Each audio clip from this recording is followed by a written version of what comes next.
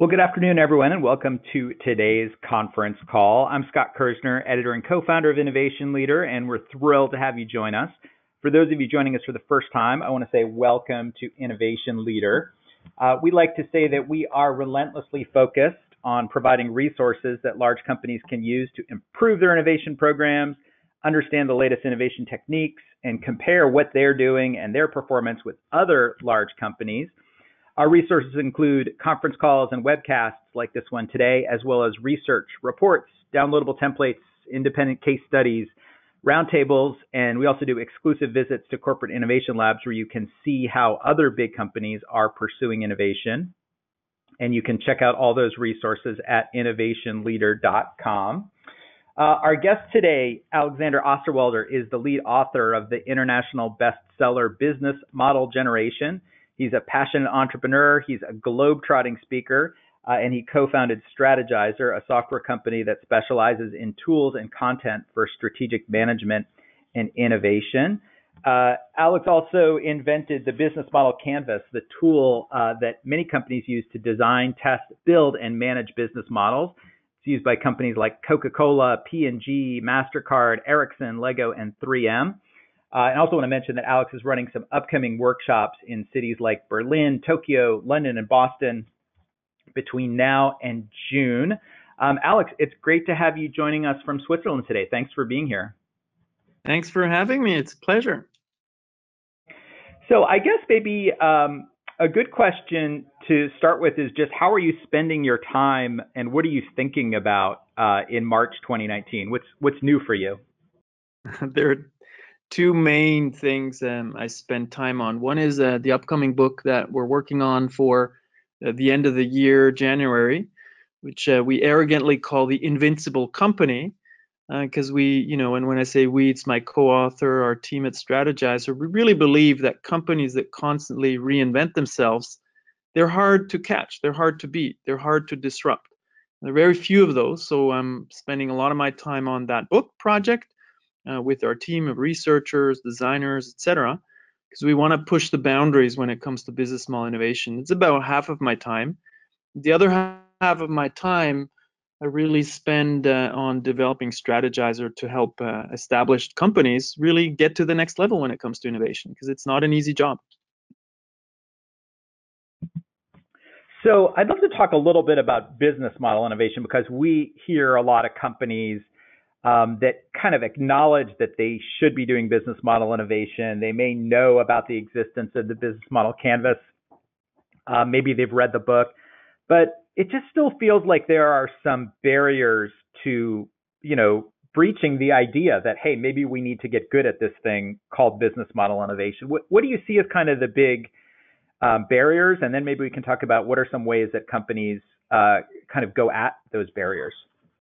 So I think the first barrier is this myth that innovation equals technology, right? That you have to, be a technology innovator to be able to innovate. And we see that pretty differently, that, there's a lot of opportunities around value propositions. So sometimes it can involve technology, sometimes it doesn't. And just that misunderstanding what innovation even is, it's already a broad term. There are different types of innovation: incremental, process innovation, business model innovation. I think that the number one thing is there's a lack of understanding and that myth that all innovation is related to technology. And here my favorite example is actually a little bit of an older one, which is the Nintendo Wii. When they launched their game console, the Wii was actually technology-wise an inferior platform. The Xbox, the Sony PlayStation 2 at the time, the Xbox, they were superior technology-wise. What was different with Nintendo is that they targeted a new segment, casual gamers, with a business model that was slightly different because it made money on the consoles and on the royalties. So the opportunity for innovation is a lot broader than just business models. It's really than just technology. It's business models, it's value propositions. So that's number one.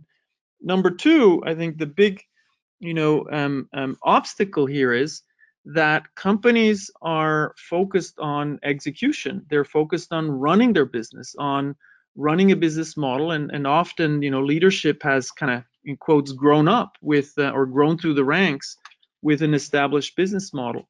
And they're not used to continuously reinventing themselves. So there's a whole new breed of companies like Amazon, but now also some other ones that I can talk about a little bit later, that say, well, business models expire. We need to reinvent ourselves, or at least create new growth engines. So I think the biggest obstacle is, number one, understanding what this is, business model innovation.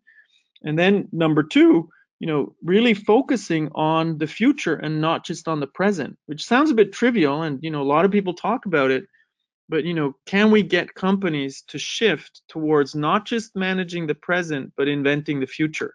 And that does require that leadership spends at least 20 to 40% of their time on inventing the future. And most senior leaders are actually more concerned with managing the present, or fending off, it's not even always their fault, fending off hostile investors that want short-term returns. So we really have to do something, I think, to reinvent companies. And maybe the last point, why should we even do that? Some people say, well, it's just the life cycle of companies. Some of them disappear. That's easy to say when you're sitting in a webinar or sitting at a comfortable table. But when a large player, take GE for example, is going away or changing substantially, 10,000s of jobs are at stake. And who has to pay that? It's the government and the society and the people who are working at a company. So I think there's almost a moral obligation to a certain extent to help large companies reinvent themselves, so we can create some stability for the people who work there. Okay, there's a lot of good stuff to dive into there. I mean, one is just the CEO's time, and that's something that we at Innovation Leader have written about a fair amount. That CEOs like to tell you that they're spending 10 or 15% of their time thinking about the box 3 or horizon 3, and the reality probably, as most people would say, it's nowhere near that. So I don't know, are there ways that you think should it be the boards? It's hard to imagine that the employees could nudge a CEO to say, I should be a little bit more focused on that far out horizon or on innovating our business model. Is it the responsibility of the board to do that? So I think it really is context specific. So of course it is the responsibility of the board traditionally, but I would start with the leadership. So if you take a company like Amazon, obviously it's easier because Jeff Bezos is one of the most important shareholders. That makes things a lot easier. But there are examples like Unilever, where Paul Polman actually changed the way investors and the board kind of looked at the company, and he said, we're going to grow, but we're also going to relentlessly invest in the environment. We're going to create positive growth that is not at the expense of the environment, but can live in harmony with the environment. And that came from the leadership. So I remember this anecdote. I was talking to a venture capitalist, and he said, well, isn't that a little bit of a shareholder, like a revolt because shareholders are the owners? So could the CEO, is that even legal that the CEO takes this lead? Well, I do believe the interest of the shareholders is to long-term growth. Now, of course, you have often shareholders who are interested in short-term results, and in particular the activist kind of hedge funds. So we have to look at this, very context specific. Is it the board's responsibility? Sure. Is it the leadership's responsibility? Yes, I also think so. Is it the investor's responsibility? I also think so, because the investors at the end of the day, have the majority of the votes. And what's a bit tragic these days is that activist investors with a very small amount of shares can really influence, 2 to 3%. They can influence the strategy of a corporation, which then pushing them towards the short term, simply because there are a lot of inactive investors. The pension funds in Europe, or the wealth funds, not all of them, the sovereign wealth funds, not all of them are really in their investments very active, like maybe the Norwegian fund. So it's very context specific. I do think all of these stakeholders have an interest in the long-term growth. So it'd be good if we could kind of show how this can be done so people can take the next steps. board members, leaders, shareholders. So there's already one question from a listener, and I encourage everyone, if you'd like to use the GoToWebinar question interface to jump in, or you can email editor@innovationleader.com, and we'll get to as many questions as we can. So a listener wants to know, should there be two CEOs at the company, one for the current business and another for new models? I guess to expand that question a little bit, what are some of the ways structurally, organizationally, incentive-wise that companies approach the challenge of business model innovation successfully?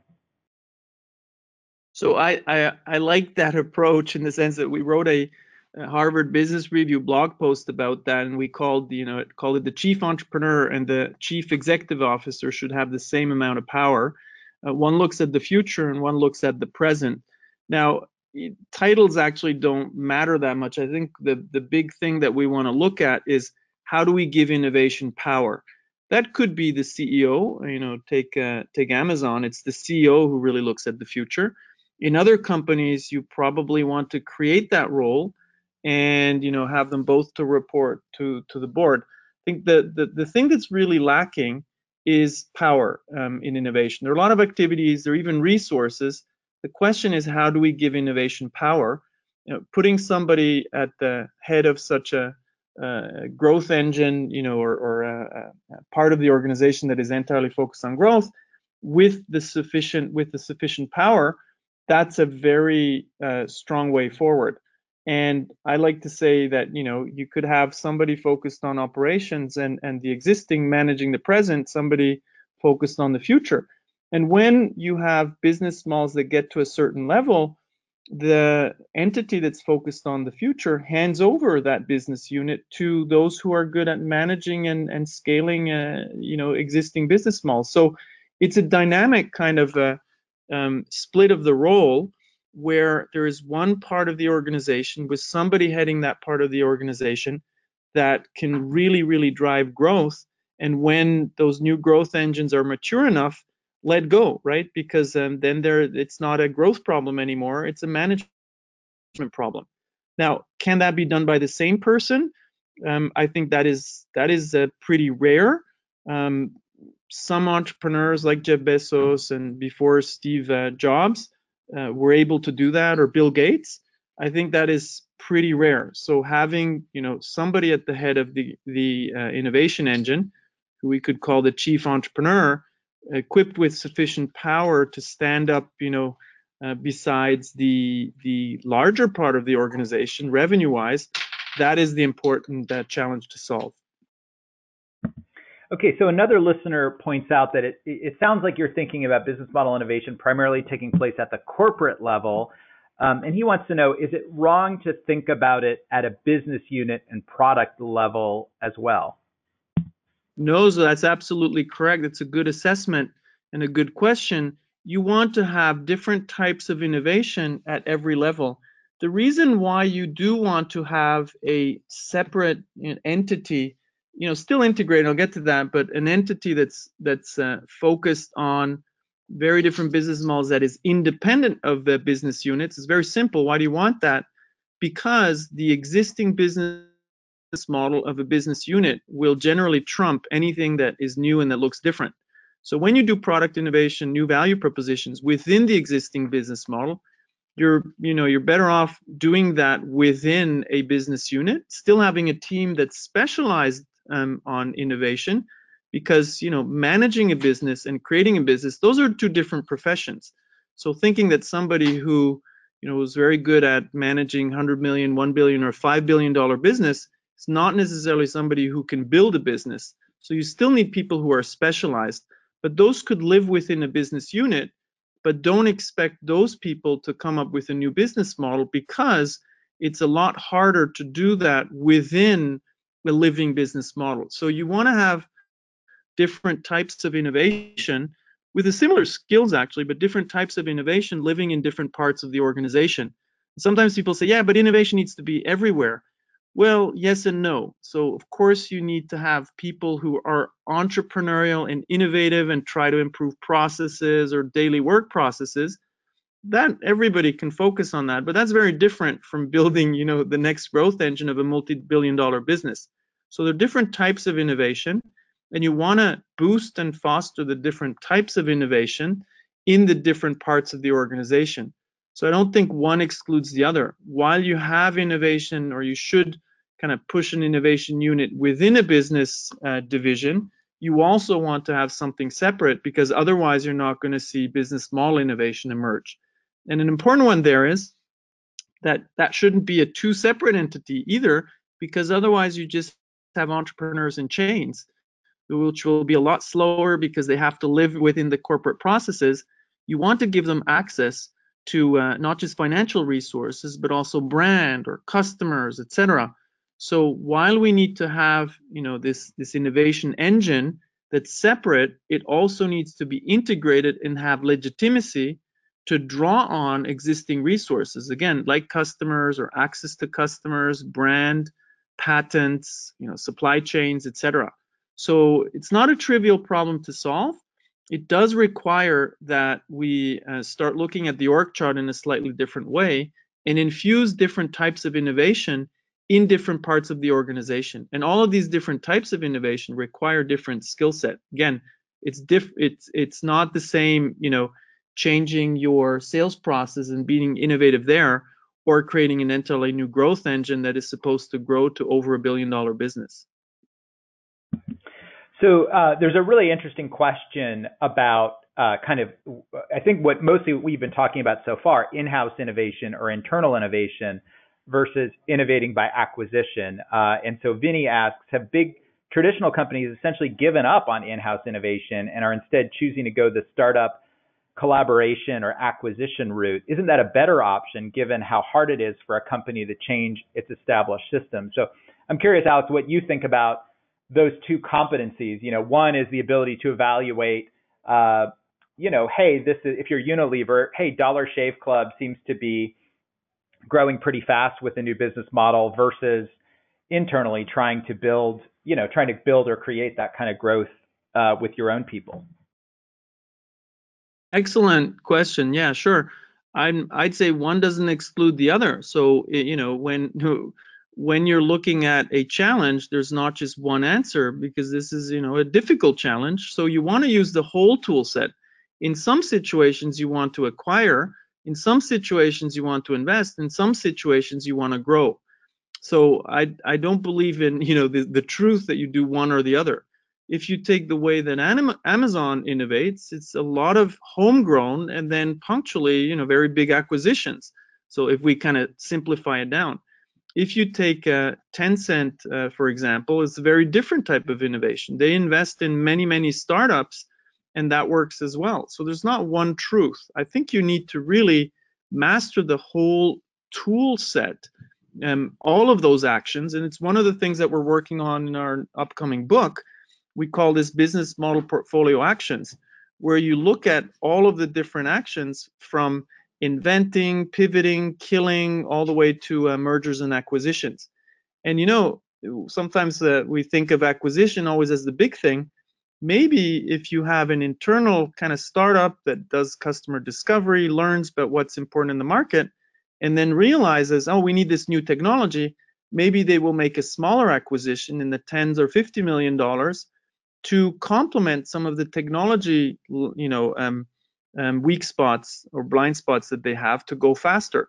So I think you need to master the whole range. There's not one that is right and the other is wrong, that you need to master all. The other thing I'd like to add to that is that, okay, in the past, it was maybe easier to acquire than it will be in the future. There are more and more companies, they don't even want to be acquired. They don't even need to go, do an IPO, because there's so much money around with the Vision Fund, from SoftBank. And so it's easier for companies to grow to a size where it's getting harder and harder to actually, acquire them. And if you are, I don't know, Nestle or Unilever, how many times can you afford those big acquisitions? So I think we need to look at the full range and be able to act strategically according to the right context. The last thing that I'd add is, even when you do acquisitions, big or small, you'll make better acquisitions when you've learned internally. If you haven't done the customer discovery internally in the market with stakeholders, you'll make very bad acquisitions because you haven't learned enough to understand what's really required. So I don't think one excludes the other. So I'm really in favor of mastering the whole tool set and then applying the right action in the right moment. So there are a couple of questions about metrics, and I'll try to combine them. But I'm guessing that or we know that one of the metrics that companies want to look at to see if this whole portfolio of tools is delivering value is revenue. Are you building new business models, launching new products and services that are generating revenue? Are there other metrics that you think are valuable and worth tracking to know whether you're using these tools effectively? Maybe at the more quarterly or 1 year standpoint, even if you might not have revenue for 2 or 3 years? I think it's crucial to look at those metrics. And 2 years ago, we started a project with 5 multinationals, of which 2 of them I can talk about was Bayer and Bosch. And the goal there was, how do we measure reduction of risk of an idea pre-revenue? So, we looked around what exists there, because I firmly believe in not reinventing the wheel.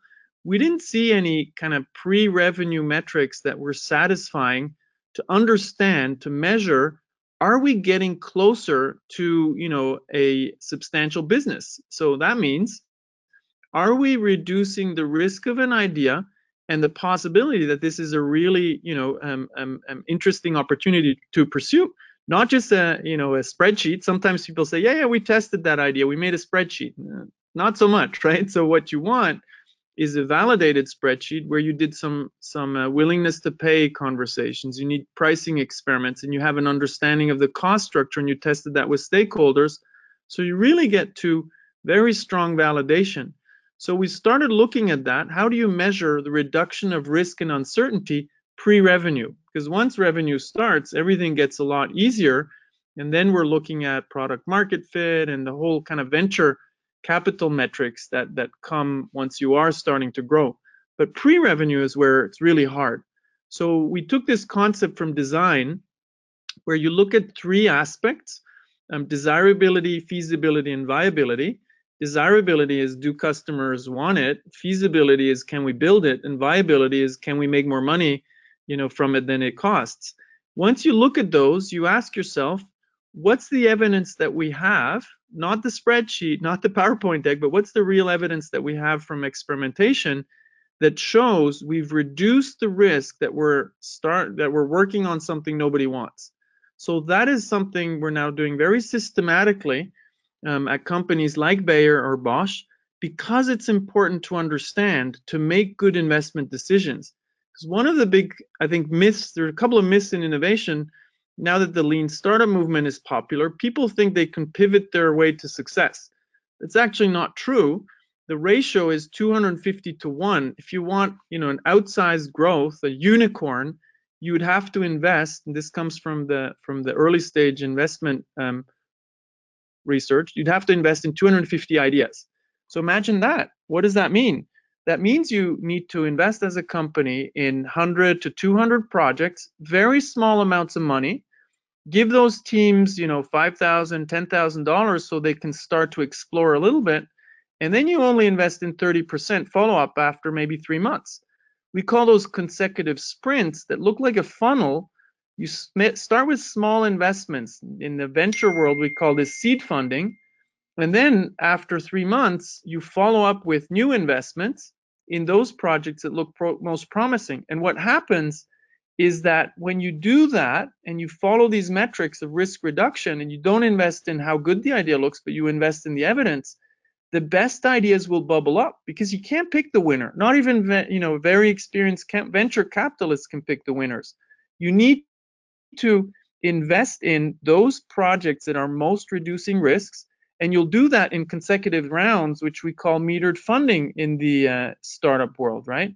And we need to have that approach in inside companies as well, because there's this myth that we just need to invest in the right idea. Nobody can pick the right idea, not even the best venture capitalists. So the best managers are not going to be able to do that either.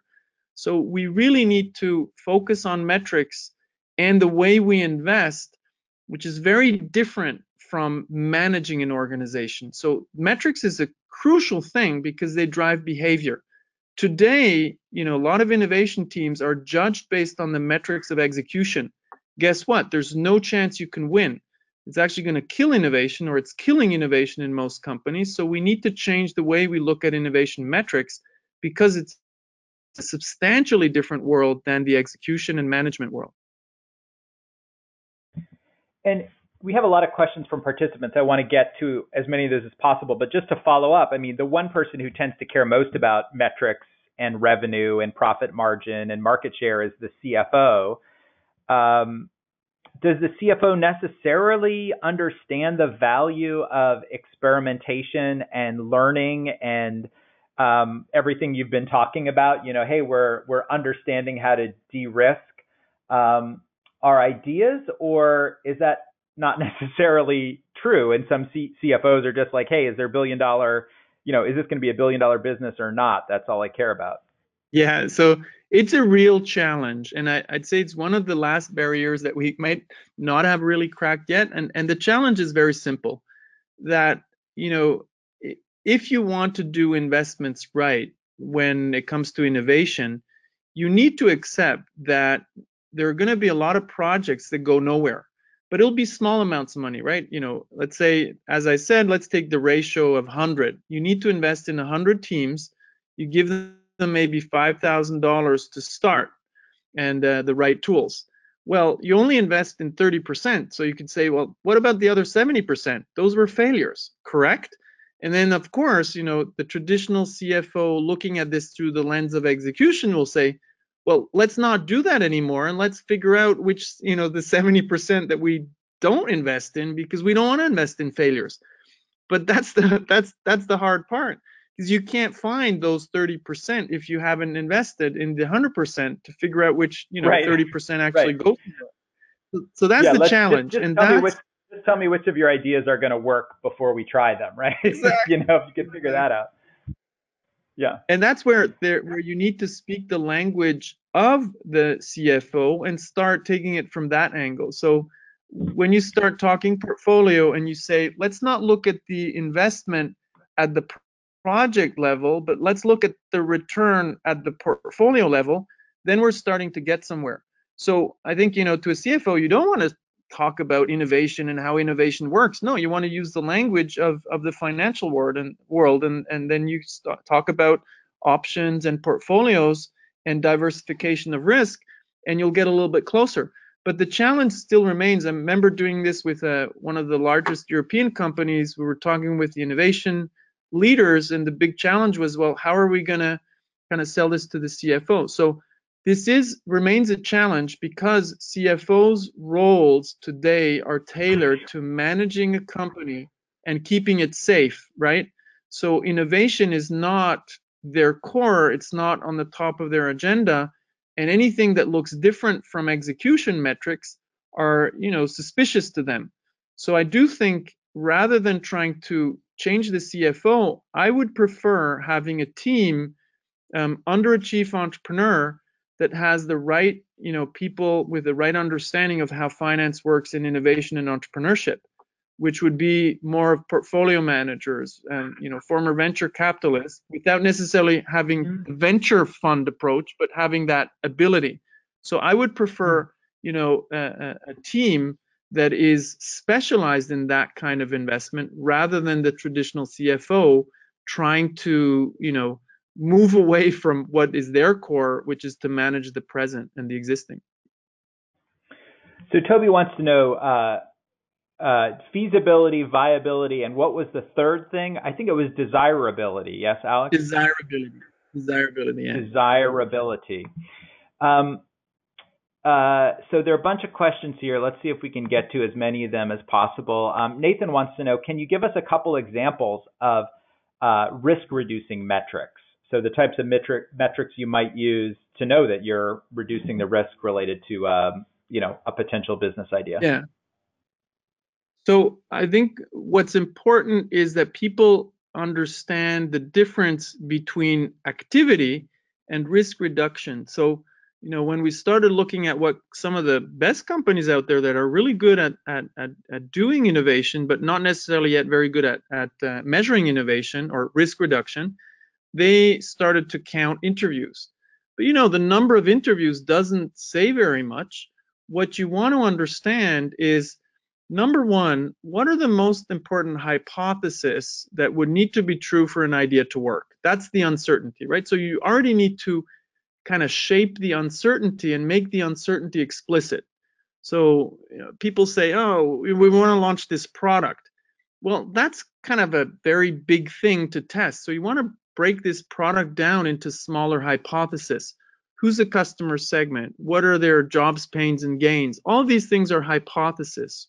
Once you have the hypothesis explicit, you start to go in and experiment and find evidence that you were right.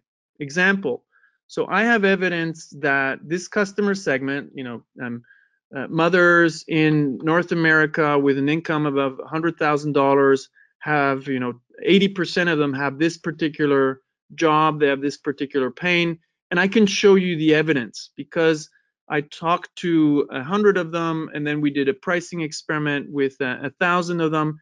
That is evidence that one of the core hypotheses or several of the core hypotheses were correct, and could be that they're incorrect, but you want to show that they are correct. And once you start to have evidence, you're starting to show that your hypothesis is true. And when the hypothesis is true, you reduce the risk. Now, it could be, and here's where it gets tricky, kind of hard to explain just with words. Maybe you started to figure out a couple of things, and you've proven a couple of hypotheses related to customers. You prove them true with the evidence that you have. But then you get to something else, and you need to pivot to a different customer segment. A lot of the things that you validated are wrong again. So your risk shoots back up because now you're targeting a new segment. In innovation and entrepreneurship, that's normal. You don't find the right path immediately because it's not an execution problem, it's a search problem. So what you really need to do, and this is a bit hard to explain in 5 minutes without any visual aids, you need to quantify the risk, and you quantify the risk by making your hypothesis explicit. Getting back to what I said before, you have hypothesis related to desirability. Does that customer exist? Do they have a problem? Are they interested in the way we want to solve it? Those are desirability hypotheses. Then you have feasibility hypothesis, which is related more to kind of what I call the backstage. Can we manage the technology? Can we make this product work? Can we build it at scale? So we need to find evidence that proves that we can actually do those things that we should be able to do. And then you have hypothesis related to earning money, pricing, etc., and spending money on the cost structure. You make that explicit. You find evidence that you are right. That's when you reduce risk. And I think the biggest factor that people kind of neglect is the strength of the evidence. Last aspect, very important one. How many innovation teams have you guys out there who do innovation seen that say, oh yeah, this is strongly validated. We talked to 10 people. Just talking to 10 people is not very strong validation. When you've run real pricing experiments where people didn't even realize they were involved in an experiment, they put money on the table, they prepaid or whatever, then you start to have stronger evidence. So there are a lot of things that we need to professionalize in innovation. I think it's still a little bit like a religion where we have some core kind of beliefs, and then as long as people follow those beliefs, we think they're right. No, this is starting to be a profession like accounting. So we need to quantify the risks with hypothesis. We need to quantify the evidence that we're finding through our experiment. We need to quantify how strong that evidence is, and then we're going to be taken seriously by people in the execution engine, because today people throw around words like innovation accounting without actually really being as sophisticated as accounting. And I think innovation metrics is moving towards that. We're getting a lot more professional around this. So it's beyond kind of the beliefs of how you do innovation. This is becoming a profession. And I don't think there's enough understanding out there yet that this is a very different profession than managing. Business is not just business. Innovation and entrepreneurship, It's a very different type of business, very different profession than management and execution. Well, I mean, I think Sorry, one of the I get big excited when I'm around these. yeah, when you get a good detail-oriented metrics question. I mean, I think, one of the things that's still a big question in 2019 is, what does the career ladder or the career path look like for this profession, right? Because you don't necessarily see a lot of examples of innovation managers becoming directors of innovation, becoming SVPs of innovation, and, eventually moving into the C-suite yet. And maybe it's just a matter of time. I don't know if you have a quick take on that kind of career path question, and then we can get to a couple more listener questions. Yeah, I think that's a very, very relevant question. Today, most people in innovation are really passionate about it, and they're actually committing career suicide rather than anything else.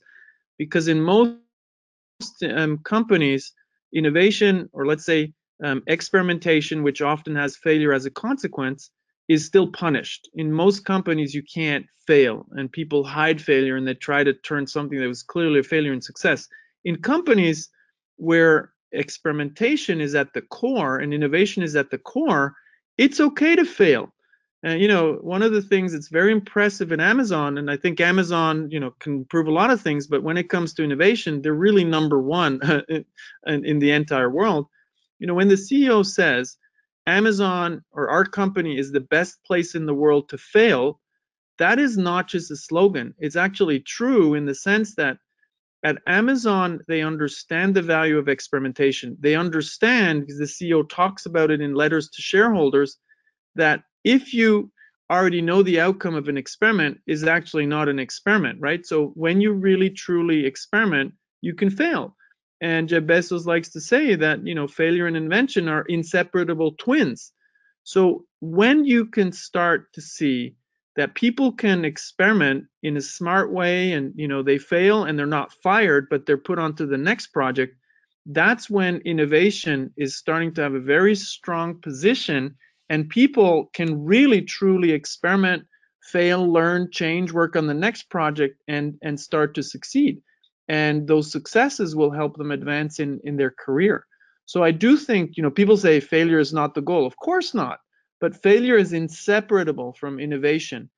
And as long as we fire people who fail, and I'm not talking about, building a new warehouse or, ruining the supply chain, of course you should be fired.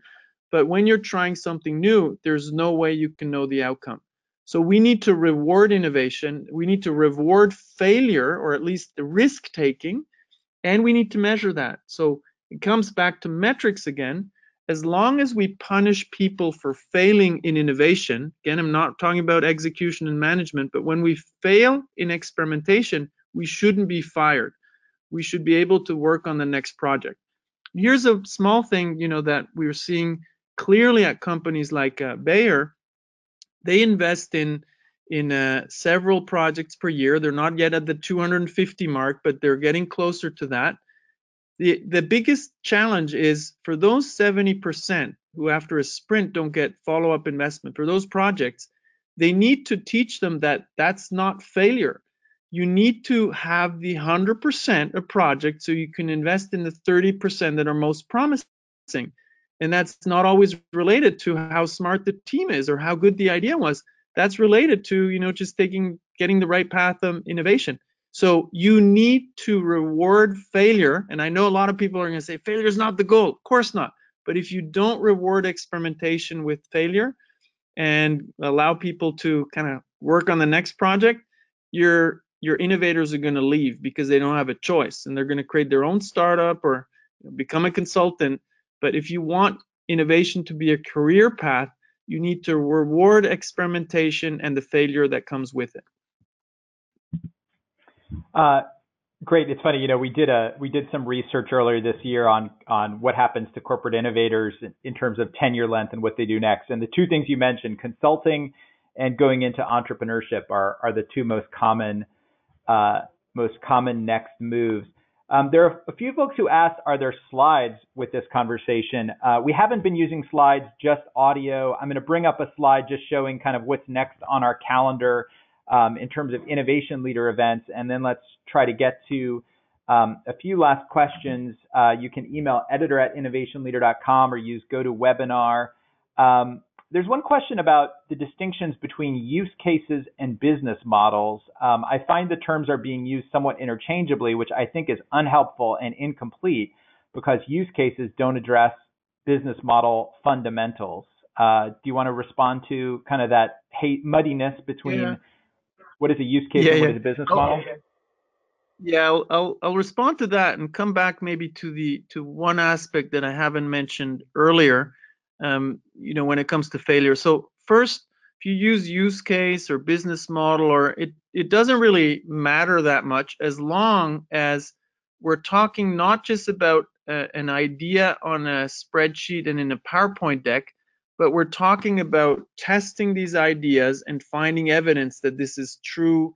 This is really potential, not just based on our opinion, but based on real facts from the field. This is number one. Where I would make a difference that you already pointed out a bit between use case and business model, there's a lot of opportunities to innovate in the business model, not just products and services and price.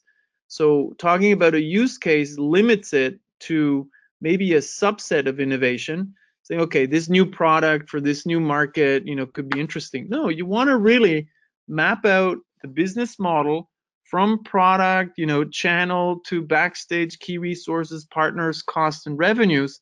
Really look at the business case and then find the evidence that proves that this business case could really work. So I like the word business case. Business model works as well, as long as we don't talk about business plans, because business plans are lengthy documents that rarely have evidence. So what we want is something short where we have data that proves that we're on the right track. And then just to connect this back to our conversation around experimentation, failure, and career tracks in innovation, nobody, if we take entrepreneurship as a proxy for a second, no entrepreneur succeeds the first time. And when we see people on the cover of the magazine, the journalists conveniently forgot to mention that these entrepreneurs were already part of 3 or 4 startups in a different role before they created their own. So I do believe when I say entrepreneurship and innovation is a profession, that you never succeed the first time. It's pretty rare. Very few people succeed the first time. You need to learn it, and it's after 5, 6 projects. Maybe in the entrepreneurship world, you start as a developer, then as a lead in sales and marketing until you become maybe the CEO and create your own company. You need to learn this. And back to business cases, the first time you'll make a lot of mistakes, you'll forget a lot of pieces when you try to validate this. Over time, you're going to get a lot better at seeing patterns, at experimenting, at understanding the patterns in the market with the business model opportunities. This doesn't happen overnight, and it doesn't happen, mainly in management. So somebody who's managed a multi-billion-dollar division is not necessarily, rarely actually, a very good innovator or entrepreneur, because it requires very different skills. This is not a value judgment. Pattern recognition, where there is very, confusing data, is very different from managing a multi-billion-dollar business. I don't think that the same profiles are helpful in those two different worlds. Let me give you this is the easiest question. I saved it for last since we only have a minute or two left. Christina would like to know, say you work for an SVP of innovation in a newly formed team that's separate from other business units. What are your suggestions for fostering quick wins in 60 days? So Christina wants to know, what would you do in the first 60 days if you had this newly formed innovation team that wasn't part of a business unit? Yeah, the first thing I would actually do is check how much time the CEO spends on innovation. And if the CEO doesn't spend 20 or 40% of her time or his time on innovation, I'd already be very doubtful that it's worth continuing any activity. The second quick assessment that I would do on the first day is look at the agenda of the last 4 important meetings at the company to understand, was innovation on the agenda? And if innovation wasn't on the agenda of 3 of those 4 meetings, I would actually suggest to shut down the innovation department. And because it's not getting enough. Yeah, right. That's the depressing answer. But because you're saying it's not getting enough executive time, attention, resource, right? Correct. And so my, just having been in innovation now for, or worked on business model innovation for 20 years, having done this in established companies, some of the best companies around the world now for 10 years, um, I think it's very, very hard when you don't have that right setup. And personally, I don't like wasting my time anymore with companies that don't start there. I think, 5 years ago or 10 years ago, you could let that go because we weren't as far. Today we know how to do this in established organizations. So there is no excuse. I wouldn't waste my time anymore. If I was in a team like that as a staff member, I'd leave and go to the next company where the right conditions apply. So I wouldn't waste my Hmm. time. There's no more reason to waste time because we know how a lot of these things work. It's hard, but we know a lot of the aspects of how to make this work. Yeah. I guess on a more optimistic note, you have this quote that I think is on your Twitter feed recently that you say, it strikes me again and again that companies already have all the innovation talent and the ideas that they need. What they don't have yet are the tools, processes, rituals, KPIs, and incentives required for innovation to thrive. So that sort of sets up what the objective is, right? There aren't companies that lack smart people and good ideas. You need to just put some of these tools, Yes, processes, metrics, and executive bandwidth, executive attention in place exactly. to make it all And that's happen. that's why I would, yeah, that's why I would emphasize. So thank you for putting me back on a positive track. I don't think the people are missing. People are never the problem. I don't think the ideas are missing. Ideas are not the problem. Is really putting in place the right organizational structures, the right incentives in terms of metrics, and that is in the field of leadership. So I think a lot of the things are there. What we don't have yet is enough power in innovation. So obviously, I don't walk away from these challenges. I try to help leaders understand, what this is about. And it sounds a bit arrogant to say, who is he to say help leaders understand? Leaders are extremely good today at managing the existing, and that's what they were rewarded for most of their career. So we do need to bust a couple of innovation myths to unlock, and I think that's the right word, to unlock, unleash what's already in 90% of the companies. I think it's really more of that than trying to bring in more people who could do this. It's really about unlocking, unleashing what's already there. So thanks for putting me back Mhm. on that positive All trajectory. right. Yeah, good note to end on. I want to thank everyone for their questions. Alex, I want to thank you so much for taking the time out and joining us and answering all these questions today. It was really fantastic. Thanks for having me. It was a real pleasure and great questions. This was fun. Cool. I'll see you in Boston soon. And before everyone signs off, I just want to mention the next conversation in this series is coming up on April 3rd. It's going to be with Dr. Chris Haskell, who is head of Bayer's West Coast Innovation Center in San Francisco.